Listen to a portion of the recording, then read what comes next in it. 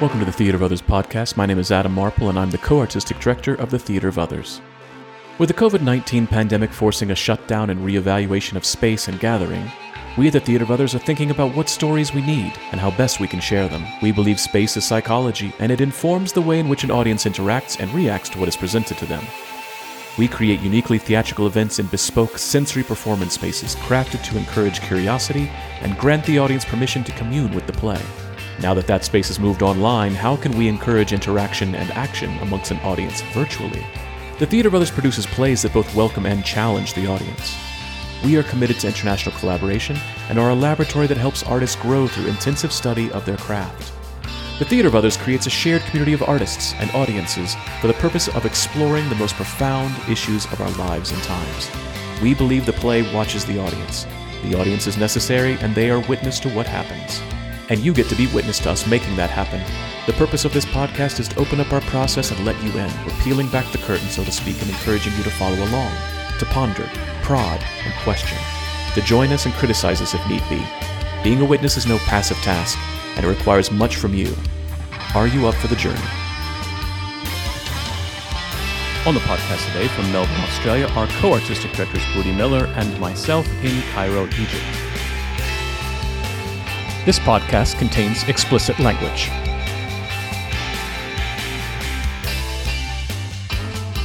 Hi, Adam. Hi, Booty. How you going?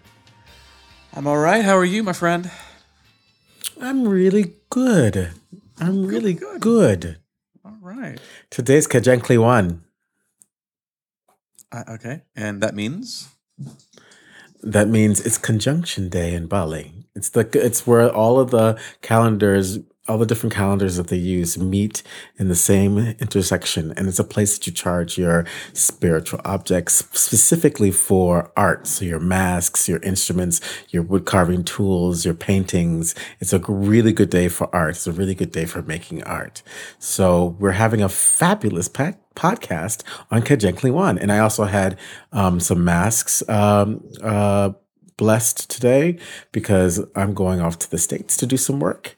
And I've got some new masks that I'm going to be working with, actors with. And now they're ready to go. Now they're ripping and roaring and ready to go.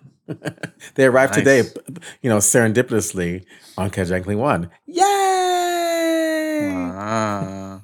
So do you send them? Do you send them there, or do you still take them with you? Because I know you've got 1,000 trunks. Okay. Yeah. No, I take them with me.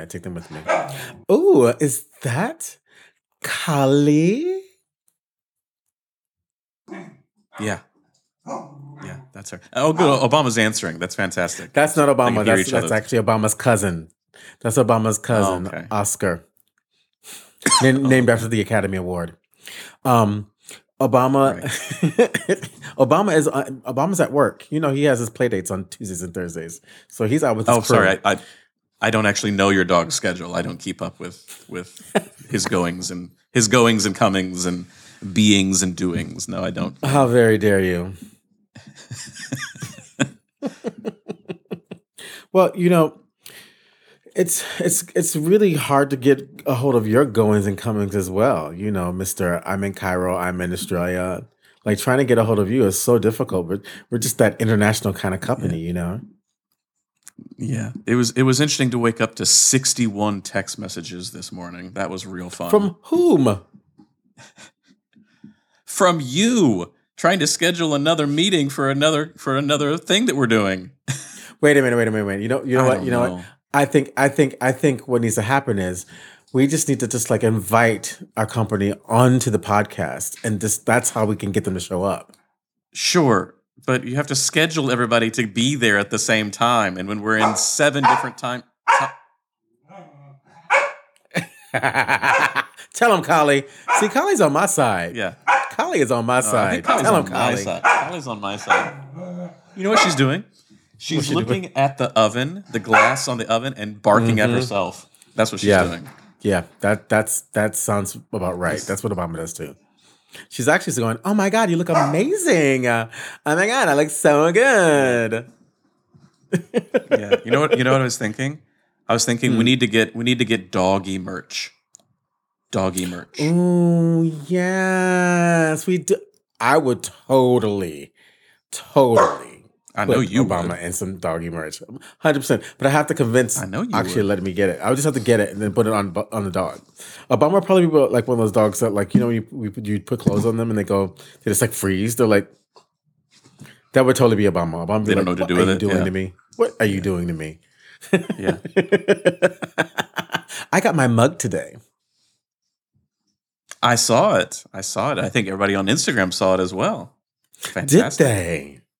Wow. Yeah, I got my Theater of Others mug. I'm surprised that was the first thing that arrived. I was surprised odd, that but I was okay, like, good. what's this? I actually didn't know what it was. I was like, what is this? This is what I love. This is why I love like shopping online, because when you get things in the mail, it's like, oh my God, I have mail. What is it? What did I buy? I can't remember. Did someone send me something? And then it was the glorious Theater of Others mug. Now all of my sipping dreams will come true. And so when I'm drinking my gin and tonic, I can drink it. Dreams. Your sipping dreams. Yeah, because I gotta get my sip on before I get my bitch on. So when I'm gonna be that classic teacher at school, drinking my gin and tonic out of my Theater of Others mug. Yeah. So we have a really special day today, don't we, Adam? Possibly. I mean, I'm hopeful, but it's not a given that it's going to be fantastic. Usually it is with these guys, but could all go pear-shaped later on, but holding out hope. Fingers crossed. I call shade.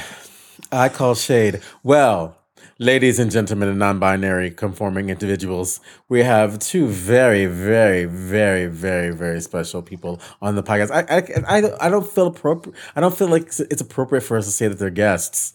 They're family. They're family. They've been on here before. They're here every day. They're here every day. They're here every day. So, ladies and gentlemen, please give a raucous, roaring applause for. Oh, maybe Jack can give us some applause. Jack, can you give us applause at this moment?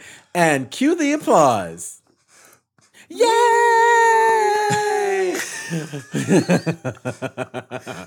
Welcome. Yay! Welcome, Jack Burmester and Stephen Galtney. Yay! Stephen Galtney, our resident dramaturg and writer, and Jack Burmester, our lighting designer. Our lighting designer. Congratulations, Jack. He's the jack of all trades, sound designer and composer. Jack Burmester, a.k.a. Jakina, a.k.a. Ask Jack.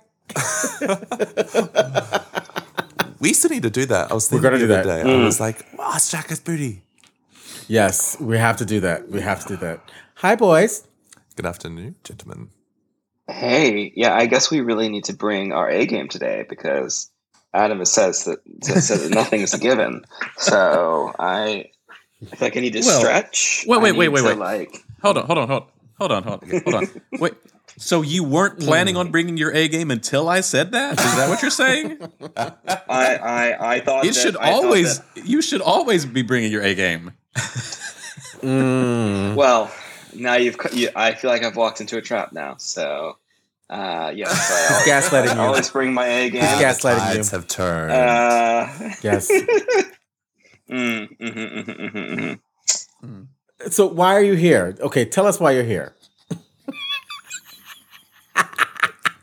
Why have you We come? are here for a company debrief on Booty's PhD performance, Kool-Aid and Wine. They were here the whole time. Yay. I like that you put an H in there. Kool-Aid and Wine. Wine. Like it was Kool-Aid and some bitching that was happening. Kool-Aid and wine. Wine.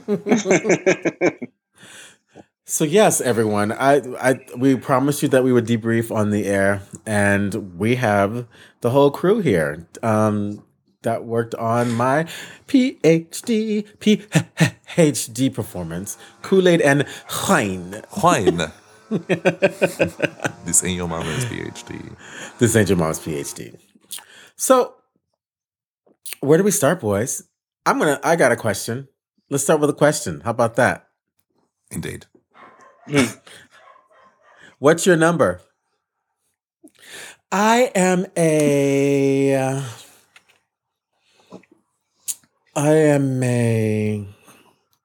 Kajenkly one, all prayed up,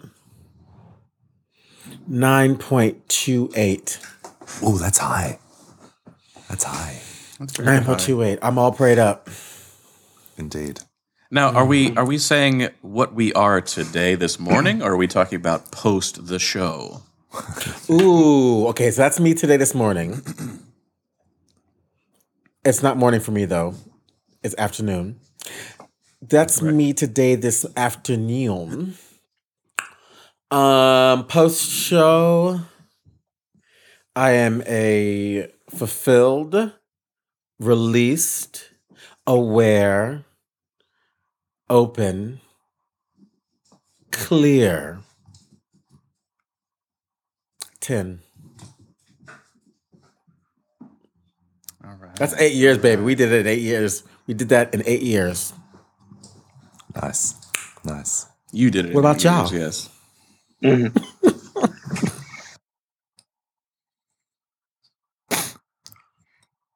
So are we going with post show, or are we doing both, or we Do both. You now, so right this now, afternoon, post show. right now, this afternoon in Melbourne, I am a healthy 8. Ooh. Well, when you came on to the show, Bucci, you said it was Conjunction Day, and I was like, oh my gosh, makes sense, because I am currently in the thick of writing music for a project of yours for when you go overseas. Yes. Jack is writing an album, y'all. Indeed. Well, last night I was flipping out. I was like, what am I doing? But today I actually made some progress. I started writing music that I don't usually write, and it's kind of coming together. It's kind of a vibe, not gonna lie. And I was like, I'm on a roll. I'm feeling good, and I haven't spent much money today, which is post show. I was as my professional debut show, I couldn't have been happy with how it went after the final night. I learned so much about myself. I was really happy with how the design went. I was really happy with how all the elements glued together. And the reaction from the audience was just so fantastic. So I'm a 10. Yeah, baby. I was saving that 10. So Yes, you were. Definitely. Do it.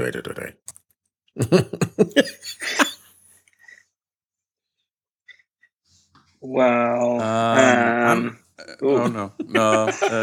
The pressure's on. Pressure's no, on. You sure? Go, Steven. Go for it, Steven. Okay. I can't decide what. Okay. So today, this evening / morning, it's 1:25 a.m. in New York time. I am happy to see you, but stretched a bit thin in life. As Bilbo Baggins said, Brett, I think butter spread over too much bread. 5.75. We'll go with that. It's a very, very busy time. We're in the closing week of our final show of the season at the theater where I work. So where's the theater where you work? It's called Theater for a New Audience in Brooklyn. We are closing a fantastic play called Wedding Band by Alice Childress. It's all going very well, but it's also very, very busy. So I'm tired, but very happy to be here at the same time. So we'll go with 5.75. Post show, I'm trying to remember what I said in our kind of final private debrief. I think it was some combination of feeling very good about the work that we did and how far we came, with a little bit of FOMO at having watched you guys commune from afar, but still very excited that you were all there together, that Adam was there. But and still like still haven't seen the final show. I haven't seen the video. But I know that we made so much progress. So I think it was. I want to say it was a 9. I feel like it was a 9. Ooh. I can't remember, but I think it was a Ooh. 9. That's high for you, boo. Yeah. That's very high. Mhm. I love it. I'm in a similar boat to Stephen in terms of my number this morning, as you can hear in the background. So I'm at a 4. Tell me, I'm at a 4. She's saying you a liar. She's calling you a liar. She's calling you a liar. My day won't remain at a 4. I'm sure as soon as this podcast is over with, she'll just be really lovely and sweet and quiet and everything else. But it's the same thing. It's like end of semester. I've got grades going on. I've got this crazy ass monster. So 4 currently. But in terms of the show, post show, I was really proud of y'all's work. And really happy with the audience. This is the thing. I'm not watching you anymore. I'm watching the audience. I don't, if you did well or you didn't do well, I don't know. I'm not watching you. I am watching the audience. So I feel really good about their responses. They don't feel saccharine or, oh, this is my teacher, I need to say this kind of thing. It really, I could tell with their bodies when they were gelling with the show, when they weren't gelling with the show, when things in the space were helping them commune with you better. So I feel like, and I feel weird giving this number a 9.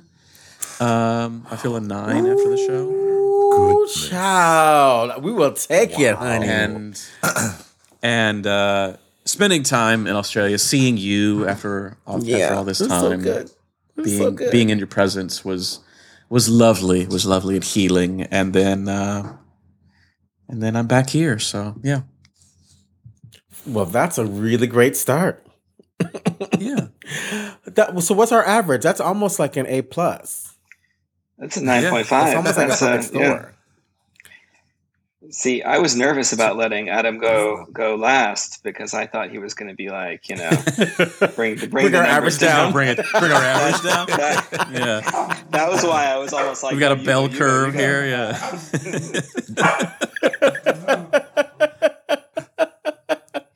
Well, it is what it is. It is what it is.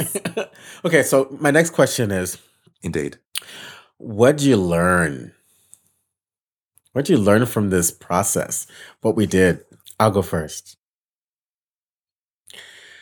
I learned to trust my intuition. Like fully trust it. Like everything that I did, all of you that are involved, every single part of this work, I went straight into my intuition. And I didn't settle for anything other than what my intuition needed to have in this process. So, for example, I needed to have Galtney as my dramaturg. I needed to have Adam as my director. I needed to have Jack as my designer. That was a no-brainer. Like, that's my first choice. I was going to make it happen, and I was going to coerce you in whatever ways I could to make sure that happened. And then from there, it just, once again, it moved through the process of trusting my intuition, which was like, I know what the show should be. I don't know how I'm going to do it. I had a lot of story. It started with a lot of storytelling. Like I told Jack a story. I told Adam a story. I told Galtney a story to get them interested in the story. And I remember there was one early rehearsal when Galtney said, I understand what you want to have happen. I'm interested to see how you do it. And I think that's where it was like, yeah, me too. and those were the kind of questions that Galtney would often give me. Was like, okay, I can see where you want to go, but how are you going to do it? And that's where it turned me into the writer that I became. I was like, yeah, how am I going to do it? And it all started from my intuition. It really, really started from listening to the little voice inside that said, "This makes sense. This feels right." So I was meeting the process through flow. Mihai Csikszentmihalyi's concept of flow.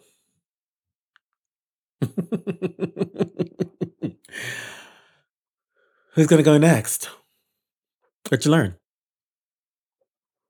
I will say I think that I think that I learned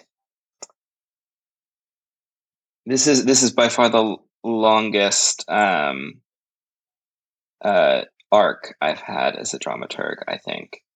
And I think something that I learned is to, over a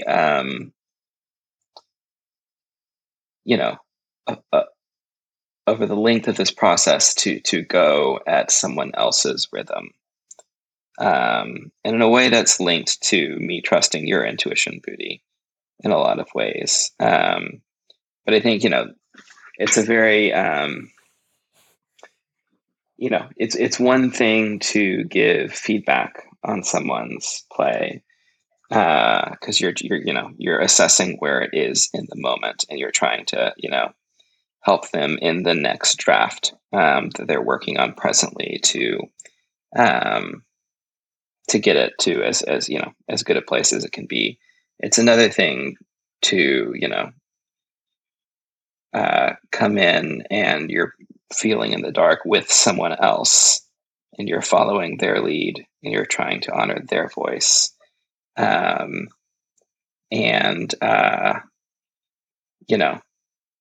you're you're following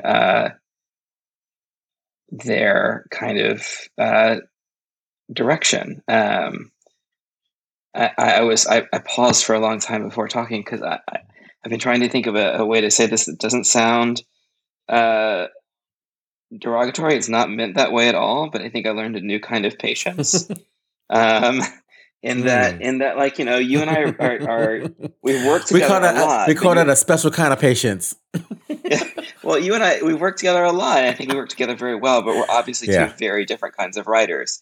So I think that, there are things that I would be, if it were my writing process, I would go here and like address this first. And I'd be like, I need to fix that before I can deal with any of this stuff. And I think at the beginning, like, in our first couple of weeks of rehearsal, I think I was kind of like, oh, we kind of need to address that. And then I started realizing, like, no, Booty doesn't need to address that yet. I'm gonna know when he's ready to address that. It's okay to leave that open. I would address that first, but I need to kind of wait to follow his lead and see what he's trying to address next. Because there are things that you're comfortable leaving undone that I might want to fix, and there are things that I'm sure if we reverse the roles would feel comfortable leaving undone that you would drive you nuts if you were in the passenger seat. So I think it's a what was great about that, to... Galtney, was that you did this thing where you would say to me, okay, this is great. I just be aware that you might find later on down the line you might find some more edits. You would also go, the way you would put it, a little bug, you'd be like, there's still more you can cut. There's still more edits you can make, but you wouldn't point where they would needed to happen. You said keep your mind open and keep the possibilities open, that it will constantly grow and evolve, and that was really useful. Yeah, and that was those things. That was like I see there's something there that I'm tempted to talk about, but I would sense that it's not the time to talk about it yet. And it was. It's a privilege to be able to sit alongside you, day after day after day, for a process that was, started out very conceptual when we first started working on this. So So yeah, I think I learned a lot from that role. Yeah. Yeah. This was an interesting process because this wasn't a show like we would normally do. Mhm. This was a PhD first and foremost. So it Mhm. was a lot of, I mean, we had the normal kind of things that would happen for a piece of theater, but there were also these new kinds of requirements and restraints and things that we had to navigate as well, and kind of going, okay, normally I would do this, but I can't do that. So then what is my new role if that is not a thing that I would be doing? And I think that was interesting for me as the director because this wasn't my project. I was attached to this project. This wasn't my idea. I was attached to this idea. This wasn't my lead or conception or there's only so much that I could change. There's only so much that I was in charge of. So it allowed me to do something that I've been thinking about a lot and wanting to explore a lot about this classical definition of what a director is and what a director does. And I think we have an idea of what acting training is. There's no methodology to directing training. And so everybody's figuring it out for themselves every single time. And for me, I didn't have to be the kind of classical director here. I could actually manage something completely different, which I'm always more interested in anyway, which is the audience's experience. How can I take a stranger? How can I take somebody who has not been in this project and get them as close to where the four of us were in this project by the end of it? Still, managing space, managing expectations, managing artistic things. One of those being, obviously the work that you were doing. But there was a question that I asked early on, which is, do you want me to be inside of the Balinese stuff? Do you want me to touch any of that? Do you want me to comment on any of that? And you said, no. I said, that's perfect. That's fine. I understand. So then my job is not the classical director's position. I think that was the first episode as well. First rehearsal as well. Yeah. Yeah. And so He's like, exactly because it was what's my important role to here? establish what that was. Yeah. Yeah, I remember that. And so then it freed me up to go, okay, then if you don't have to do that, what can you now focus all of your attention on doing? And that's what I did, and I focused on that, and I had a really good time doing that. So that was a big learning thing for me that I will struggle and try and figure out how to, as I have always been, figure out how to take that back into the professional stuff, the other work where that classical director definition is hovering over everything and everybody's just looking to you for answering all the questions.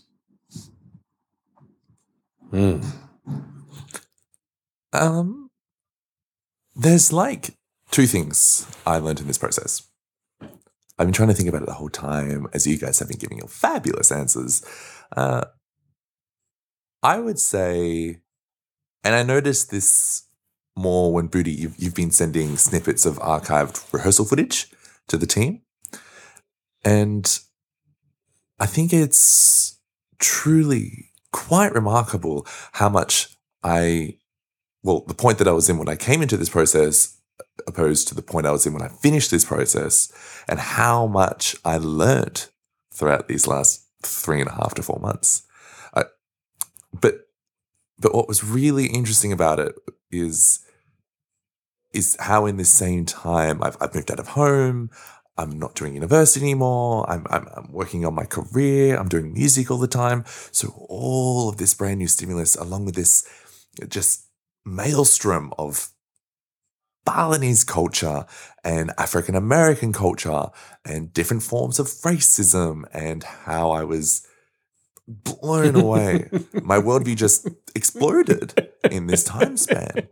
And so what ran parallel with that was how I approached this show from my sound design / compositional element process.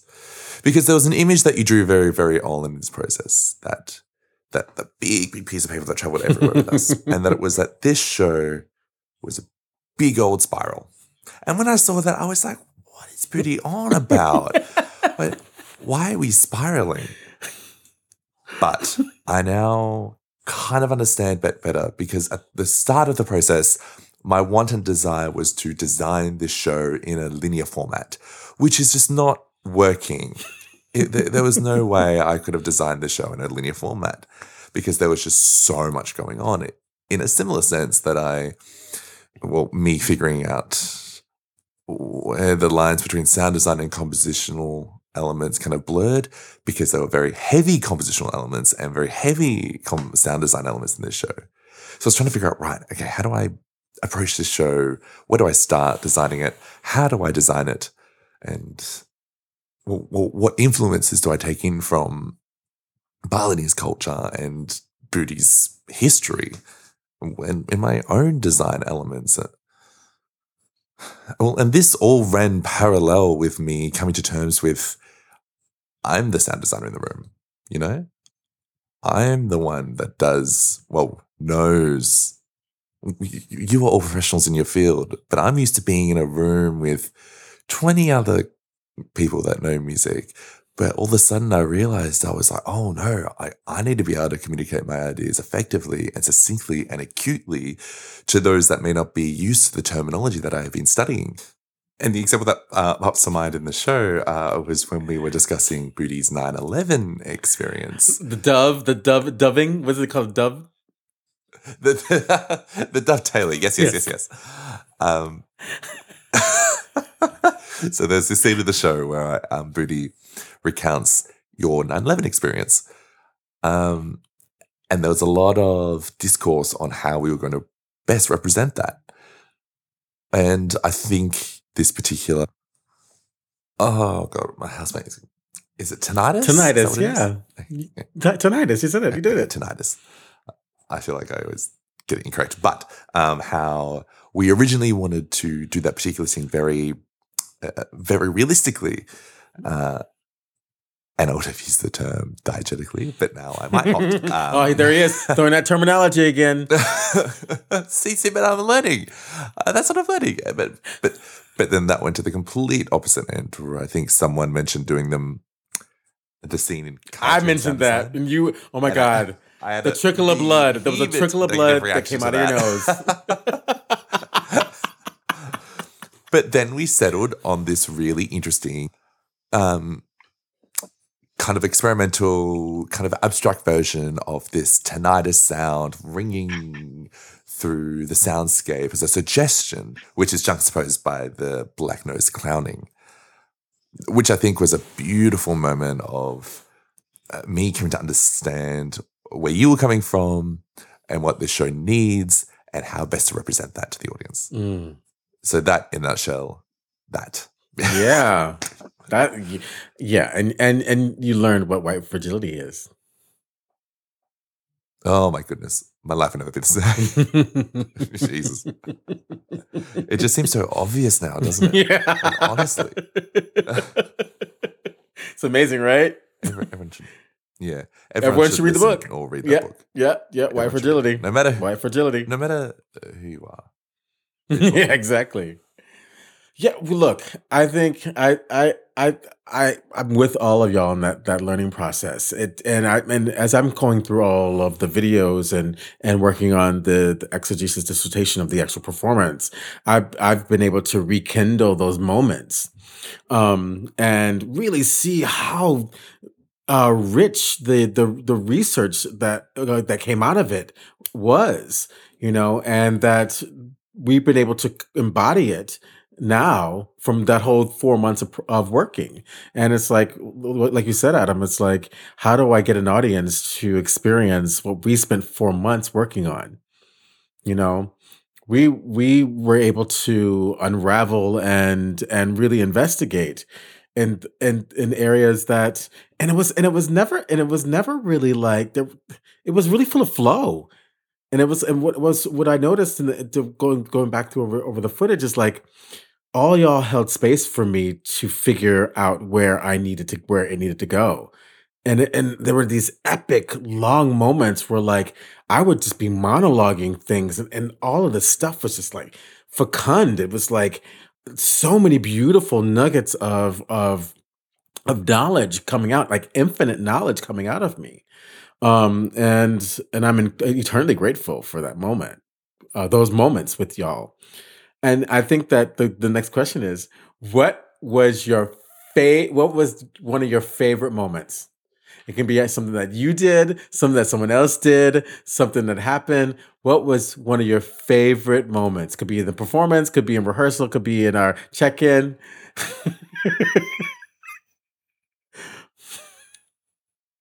What was one of your favorite moments? I think I have my favorite moment. But we've already talked about it on the podcast, though. But I have my favorite moment because I got one of the best directing notes I've ever received in my entire life. Yes, you did. and it opened up everything else from there on out. It was the most important note. So, for those of you who hadn't heard us talk about this before, I'm going to tell you again. I received so Galtney had given me this beautiful, long, well thought out feedback on a improvisational video that I had done on my own.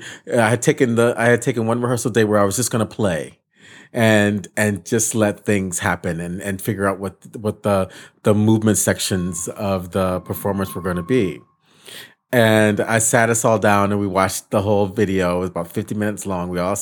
And then Galtney gave really long, beautiful, well-considered feedback, like the diligent and respectful dramaturg that he is. And then we turn to Adam and I say, Adam, do you have any notes? And he paused. He rustled his jaw. He looked left. He looked down. He looked forward. He turned his nose up and then said, "What is it?"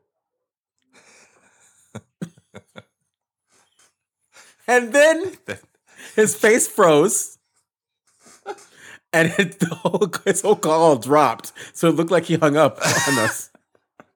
And so then we had about 60 seconds of him getting back on. Us laughing hysterically because we're on Zoom because he's in Cairo. And then he goes back. And then he goes back. And then he goes back to justify his question by following up and saying, I don't think conflictless theater works anywhere but in Bali. Because in Bali, people can walk out. And then his face froze again. And his call dropped again. And he left us with that as well. And then it took about another 60 seconds for him to come back. And that, I swear, was one of the most beautiful moments ever because we laughed so loud. And that was when I was like, I feel like Yoko Ono right now. No one understands me. No one understands my art. So that's one of my favorite moments. I have many others, but that one was definitely one that just like kills me every time I think about it. What about y'all? I was right, by the way. I just want to point that out. And his video just shuts down. Where'd he go? Where's Adam? Favorite moment in rehearsal or in performance? Doesn't have to be rehearsal. It could just be a favorite moment in the process. Could be an Emerald. It could be whatever. Oh, well, it was Emerald. It was Emerald. Being there, not even. I mean, we barely worked at Emerald. Like Emerald was a. We had like 2 rehearsals, and it don't say that Masmi listens to the podcast. I mean, it's not that we weren't working, but we did one rehearsal outside, and we did one rehearsal in the kitchen, and it was more for you than for us, because like it didn't mean anything until we got into the room. That's when we did a lot of work in the room, obviously, and as soon as I walked in that room, like I had something to do, I had a job. But the space itself, being there with you and Jack, having dinners, joking, coming up, dreaming, things like that. That was the best part of it for me. And it doesn't seem like that's part of the process, but it's all part of the process. This is the thing that I always try to stress. Fast forwarded us. Exactly. I mean, it's not how many rehearsals you have. It's actually how much time you have in between rehearsals. Like, I would rather have, if you gave me, I can give you 3 weeks of rehearsals, or I can give you 2 months of rehearsals, but you can only meet once a week instead of 3 weeks straight. I would take the 2 months, because it's the time in between where you make those connections, something that was said lands or is let go. It's that time in between, that rest time, where ideas that were planted in rehearsal or things that you're thinking about can kind of flourish. So for me, Emerald, being there in the kitchen, we were always just in the kitchen, just cooking or joking or rehearsing. That was the place for that I will take away and remember the most from this process. The commune is really important. It's really important. Yeah. And we created a shorthand, a physical shorthand of listening, responding, and caring for each other that spilled into rehearsal and the performance. Yeah. Yeah. It was special. It was special. I am gonna say, and I can't really remember what was happening around this, but it's something that sticks with me, and I think it's the first day that I mean, obviously I've seen you perform with your masks before, but it was the first time I saw you with your masks as part of this process, and I think that for the first few rehearsals, I was kind of struggling to figure out like what the voice was of this piece. Like I'd kind of by this point had a grasp of conceptually what you were going for and the ideas that you wanted to explore, but like how does that translate into language?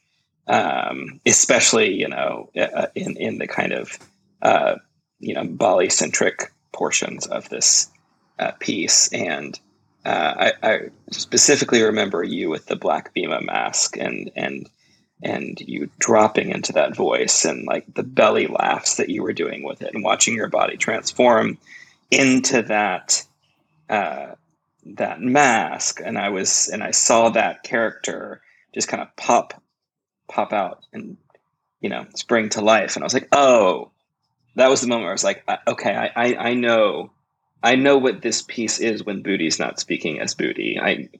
For a long time, I know you and you were playing, you as a character, and I had that. But the rest of it, I was like, I want to know how to help and how to, what he's going for. And I think when we saw the masks start to come to life, for me, that was really exciting because suddenly I felt like I had a window into something that I think you already felt, but I hadn't felt in my bones yet. And that was a really exciting moment for me in the rehearsal room. Yeah, the surrender that the masks require is so important. It's so important. Yeah. And then you get to leave the image of what people see you as, and then the mask says, "No, you can go down here too. Try that."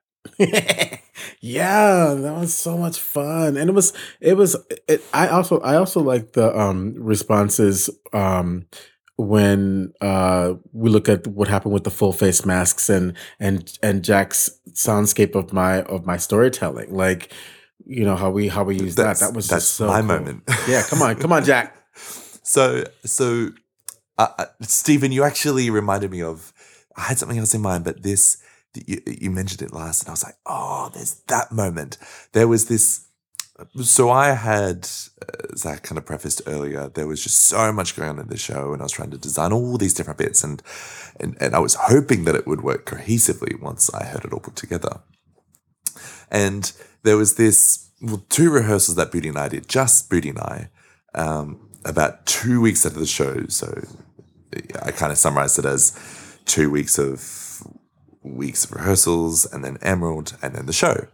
But there was a Wednesday, Thursday rehearsal where it was just Booty and I finally was in the space, and we had the speaker, and I got to play one of the full face masks, Bundra moments. I think it was, I want to say male intimacy, I think.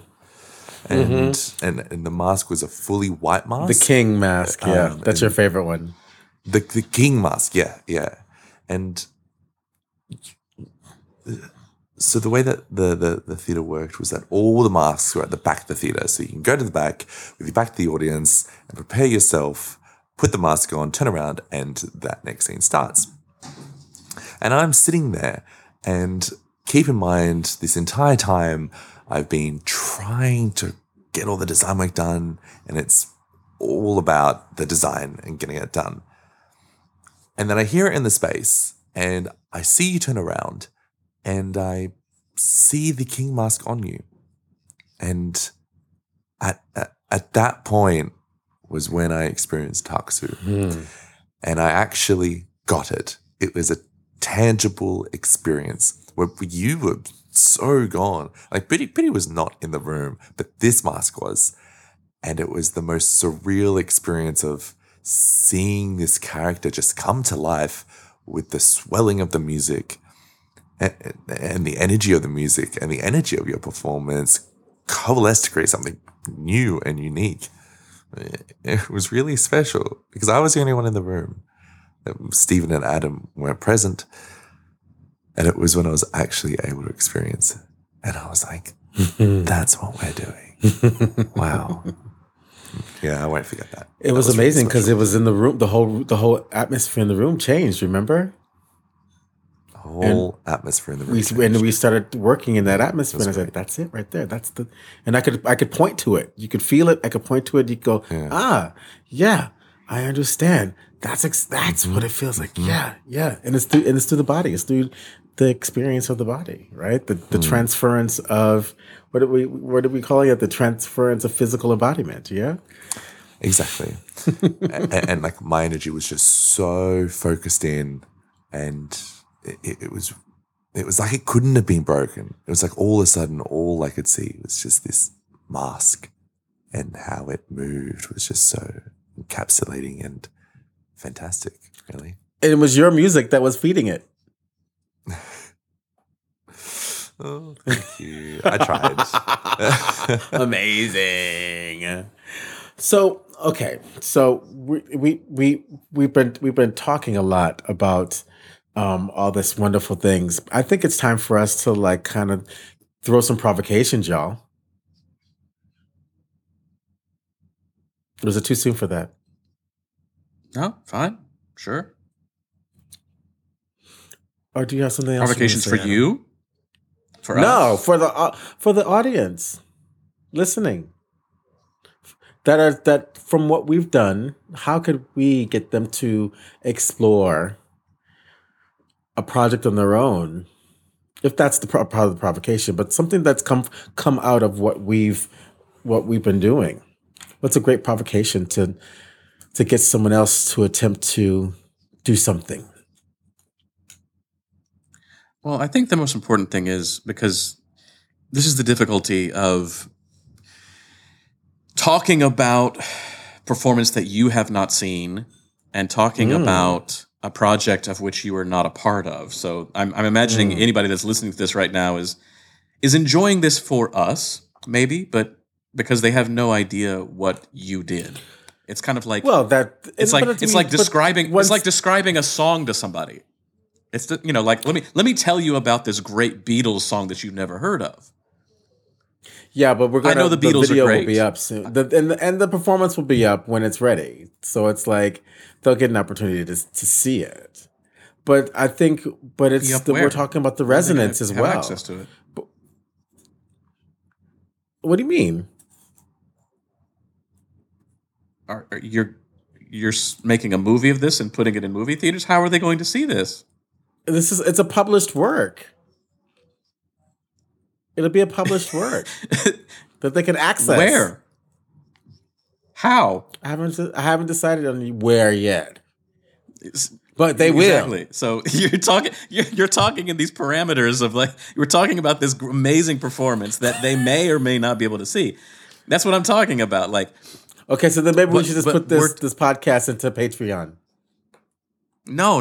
I'm not saying that at all. But what I'm talking about is when we do talk about performance, when we do talk about things that you cannot see, it can be frustrating. It's highly frustrating. I wish I could have seen that. I wish I could have done that. I hear the enthusiasm in the artist who worked on it voice.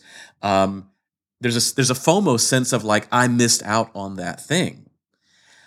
My provocation is based off of the podcast today is what we're doing right now is vital for any artist going forward on any project. We spend a lot of time in rehearsal. Think about, we are very, very comfortable with spending weeks or months or years working on a project. And then as soon as that project is done, we walk away from it. And then that's it. And there needs to be that time of days or weeks or months that you reflect on it as well, that you debrief like we've done today, that there's a sense of just because it is physically done, just because the project is physically not currently in existence doesn't mean that it doesn't resonate, to go to the beautiful word that you just used, resonate continuously in us, the artists, but also in our audience as well. It'd be great to connect with the audience next month, 6 months down the road, and see what has stayed with them and how it's resonated with them as well. That's my provocation, is you as an artist, check back in on a work that has finished in the past. And if you can, check back in on an audience as well. I think mine is really simple. I dare you to enter your next project fully trusting all of your intuition and your impulses. I double dog dare you. I triple dog dare you. A triple dog dare. Dog dare. That's the highest form of dare ever. I triple dog dare you. Like a Christmas Story. To trust your impulses 100% on your next project. Don't second guess it. Don't apologize for it. Just stay in flow. If your heart is at peace with the impulse, you're in the right direction, and see where it takes you. And journal around it. Make sure you journal around it so you can actually reflect on what that experience was for you as you're archiving it. And if you don't have a project to work on, make one. Don't sit around waiting for a project to have an impulse in. Make one. And work with the best people you got around you, the ones you trust, the ones that can create an environment for you to be in those free spaces in your imagination. That's my provocation. I triple dog dare you.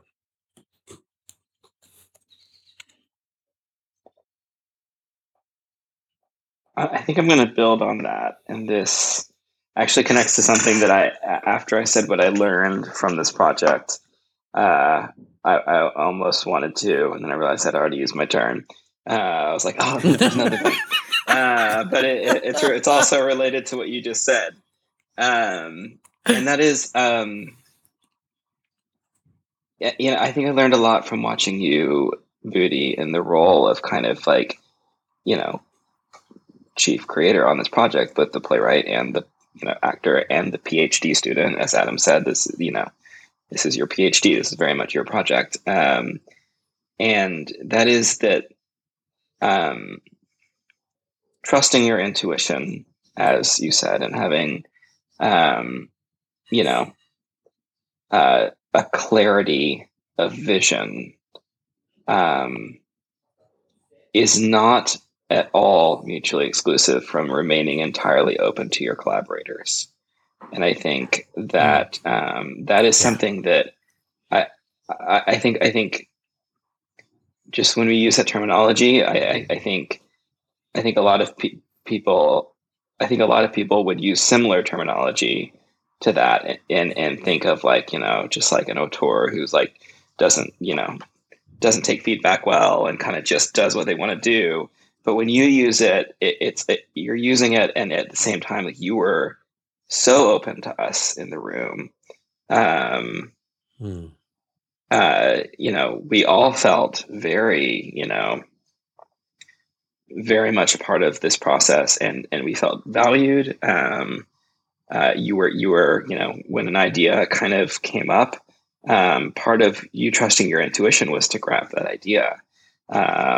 And at the same time, part of your intuition was to swat other ideas away too. I mean, there's that as well. But I think that, something that Stephen, playwright version of Stephen will take away from this is something that I really struggle with is, I think sometimes as a playwright, like, it's like, you have an idea of what the thing's going to be when you enter the room. And then obviously, you open it up to collaborators. And because of the type of person I am, this is all very much of an internal process that I kind of don't let people see, but it's like agonizing. And I'm like, I kind of, do I need to kind of like put up boundaries here to make sure, I protect my vision and, what battles do I fight? And like, what hills do I die on, et cetera, et cetera. And that's not how you trust your intuition at all. It's to surround yourself with collaborators who are going to go on that journey with you, who also trust your intuition. And I think that just watching the integrity with which you were able to balance those two, two things that you need to have in the room, I think was really instructive for me going forward. So, yeah. So the provocation is to do that. So next time you are in a rehearsal room, to just constantly, I just realized we were talking about provocations, is to just, remember that like this is, this is a collaborative art form. And that, we can have both, clarity of vision and, full trust of our collaborators at the same time. We must, or the project's not going to work. Yeah. Oh, that's good, Goldie. That's a good one. Come on, Jack. Bring it. Take us home. Take us home. I've been thinking. I've been pondering. I've been wondering. Because I'm not usually good at the provocations thing. This is back to the first provocation I did, and I was like, Jesus. But this kind of is building on a bit of what Booty and Stephen had said, and what I touched on earlier is trust what your role is when you go into a project and know your role. I say that because when I came to this project, I knew that I was the youngest member and that all the other members had years experience on me. Old ass heifers. Big old heifers. We just some big old heifers. And so it could feel a bit like, well, what do I know? Like, how can I say anything compared to these guys who are industry professionals? But no, I had to trust that that I was asked onto this project as the sound designer and the composer, as the person to deal with sound. So therefore, I must voice my opinions on sound when needed. And a suggestion I made 1/4 of the entire show. So I had to trust that. And I had to trust that when you guys created an incredibly safe environment for me to be able to, voice any ideas that I might have. So yeah, my provocation is being fully confident in your role when going into a show. That's what I'm taking away. That's what I'm going to continue to do. I just remember this one rehearsal. I'll never forget that rehearsal that your little driver, your little composer artist was like, I'm gonna make music, and you were like in the corner, like bouncing around, bopping around, making music. There were other things going. It was like that little kid playing in the playground, just like whooping up and creating characters and like dancing and spinning and twirling. It was beautiful to watch. It was inspiration at its best. It was beautiful to watch. It was beautiful to witness. I was really in the zone in that rehearsal. I was creating the twins music, and it was really weird. And I was like, roll with it. It's fine. Yeah, that was awesome. Well, Adam, how will we know that they did any of this? Well, hopefully they're going to go to speakpipe.com/theater of others. Speakpipe.com/theater of others. Theater with an R-E, theater. All Theater of Others, all one word. Leave a 90-second voice message there. We'll play your message on air. Or you can go to podcast at Theater of Others. We also have Instagram, Facebook, and our website. Oh, we on the gram, y'all. Messages. As you heard from last week's episode, Mark Nanup sent us a fantastic question. We answered it right there on the air for him. Very Hopefully good. Very good. He enjoyed that thought.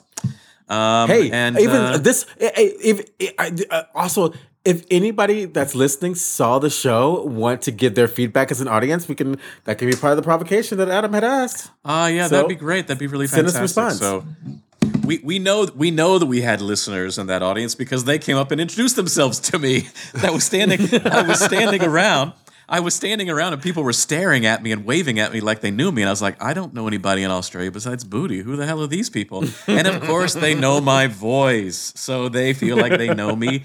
And they came up and introduced themselves to me. And it was lovely to meet you all. And I was so glad that we have such loyal listeners and fans out there. So now let's hear your feedback. So now that you know where to go, SpeakPipe, the podcast of Theater of Others, Instagram, Facebook, our website. Send us some feedback. We'd love to hear your thoughts on the show and how it has resonated with you.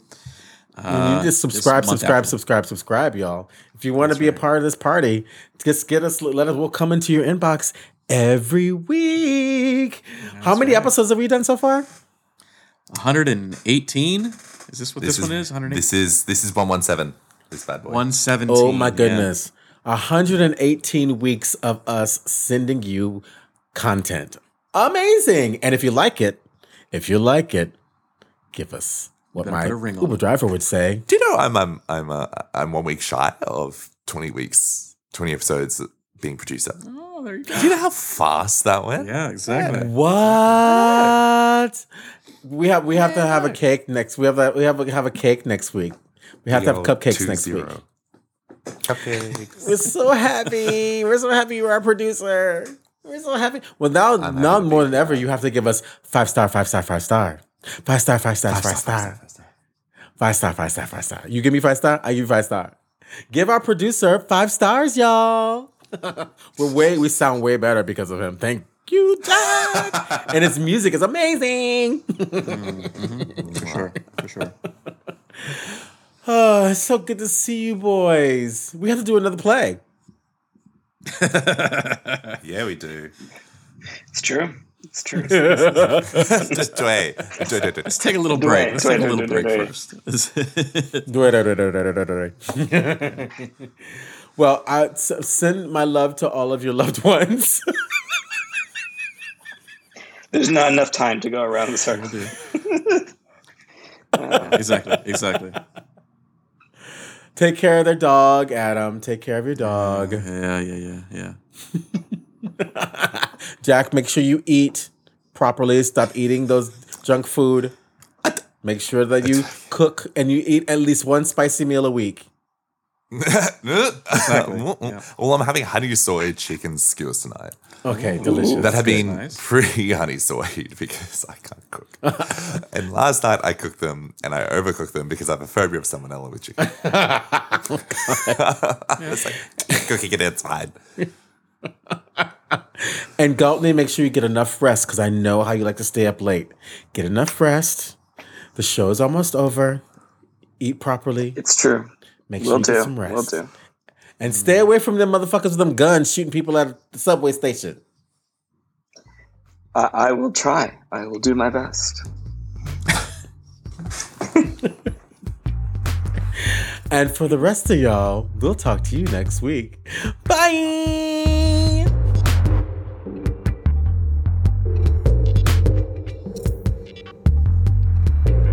Thanks for joining us this week on the Theater Brothers podcast. Make sure to visit our website, theaterbrothers.org, where you can subscribe to the show in iTunes, Stitcher, or via RSS, so you'll never miss a show. While you're at it, if you found value in this show, we'd appreciate a rating on iTunes. Or if you'd simply tell a friend about the show, that would help us out too. A special thank you to Purple Planet for the music you've heard.